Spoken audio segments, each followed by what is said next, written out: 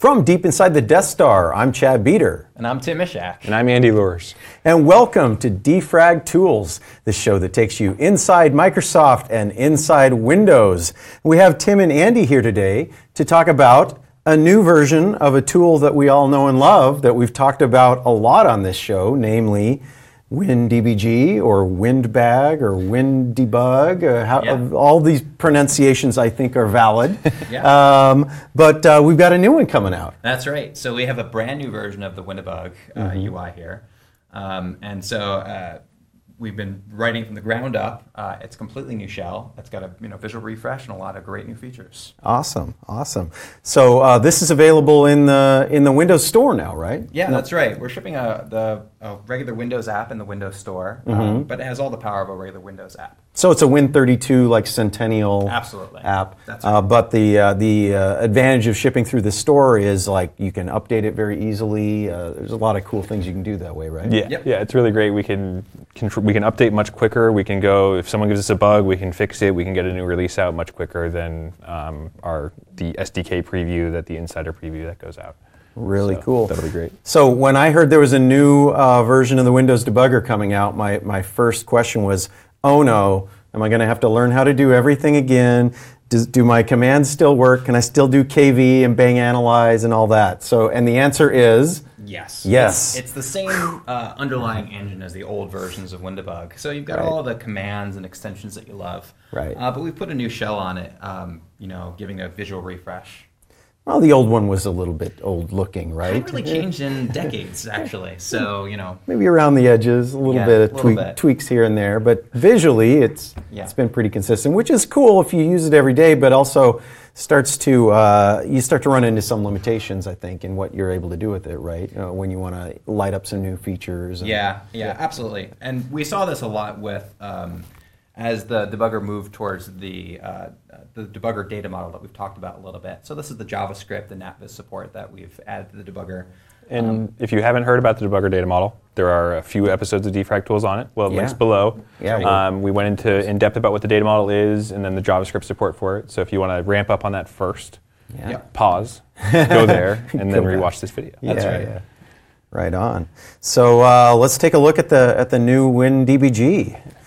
That's right. So we're calling it WinDbg Preview is what it's called. We're calling it WinDbg Preview on the show, right? Yeah. Okay. Yeah. And on the Windows Store. Yeah, and the key there is the first thing people ask are, oh no, do I have to learn a bunch of new commands? And the second thing people ask are but I need to use WinDbg every day and I'm used to it. Can I what if something doesn't work?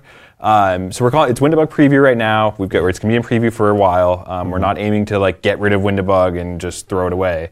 But for the foreseeable future, they will both coexist, nice and friendly, and you can still get the good old WinDbg in the SDK or WDK like you always do. That's right. So everybody should download this, give it a try, and send us feedback so we know what's missing that you're going to really miss if we move from the old WinDbg to the new WinDbg. So this is kind of a work in progress, and you've got this feedback hub, which is a big part of it. So that's right. I really like that people who use these tools every day probably have a lot of opinions about them and features they want to see, things that they want to see better. And this is a brand new product from the ground up. This is people's opportunity to kind of tell you guys what they want and influence it, right? Yeah.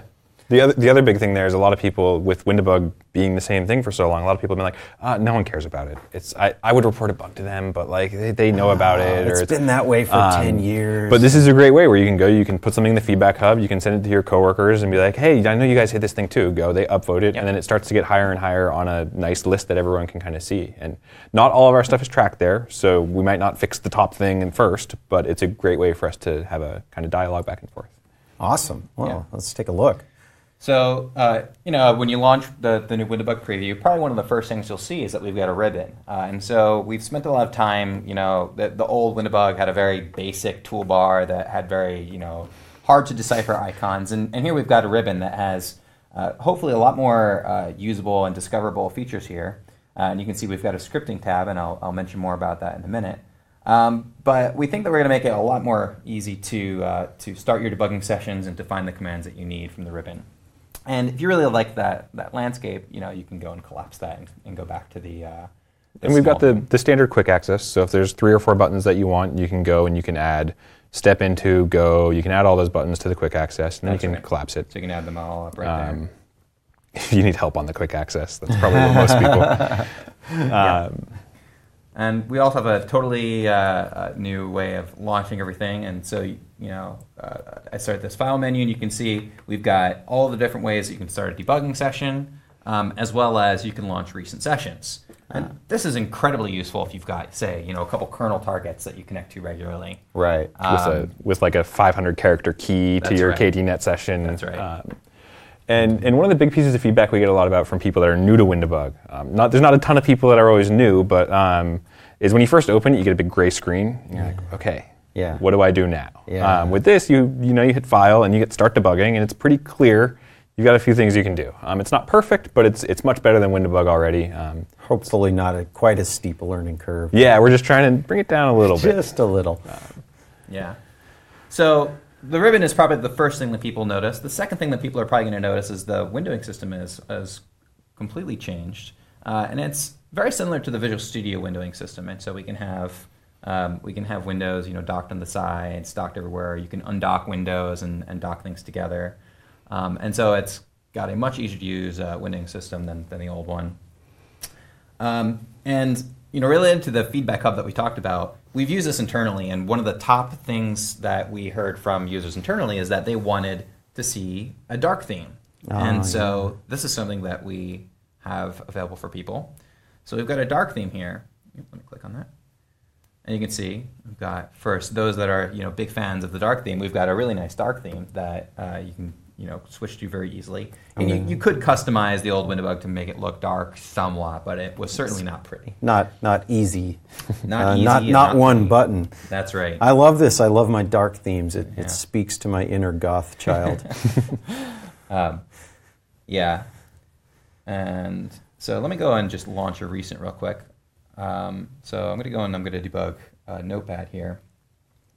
And this whole WinDbg preview is built entirely around the new debugger data model, as I mentioned. And that means everything from the watch window to the locals window is all the debugger data model. So this is something, curthread is something that you can do through dx. Dx is the command that we use for accessing the data model. And so we can expand this and see all the things that were in the data model. If you have JavaScript or NatVis extensions, those are going to show up here, as well as having the let's do cur process.modules, and you can see I'm using tab completion here.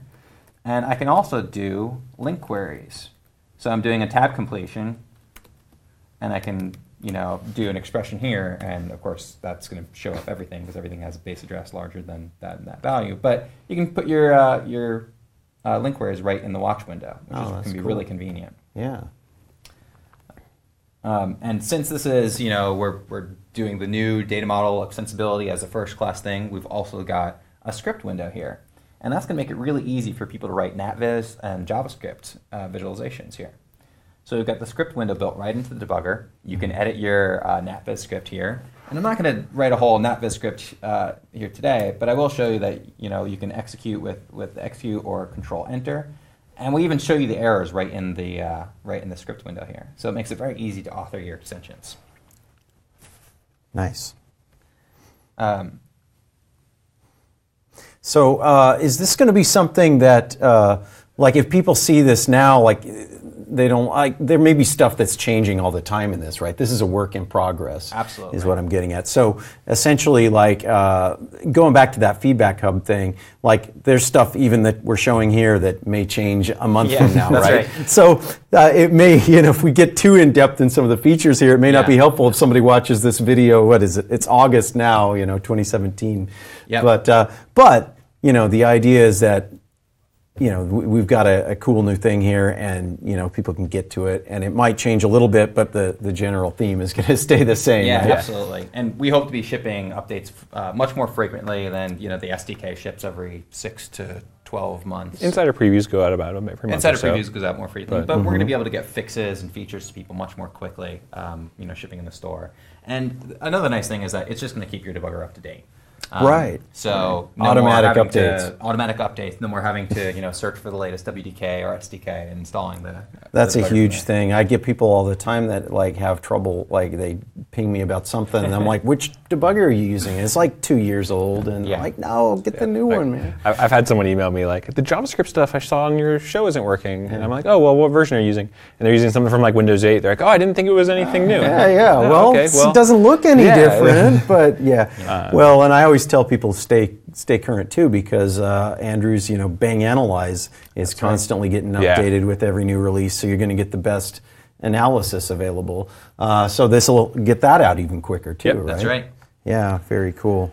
Any other stuff we want to show off, or we want to save it for more in-depth videos? Yeah, that's right. So we're gonna have another video showing some in-depth, debugging examples, as well as diving a little bit more into the scripting. So definitely check out those videos if you're interested in those. Awesome. Well, new version of Windows Debugger, WinDbg, WinDbg, WinDbg, whatever you like to call it is fine with us. But go try the new one. Check it out. Use the feedback hub. Let these guys know what you want to see. You can get in on the ground floor of the new product. Thanks for coming on, guys. Great. Thanks. Yeah, thanks.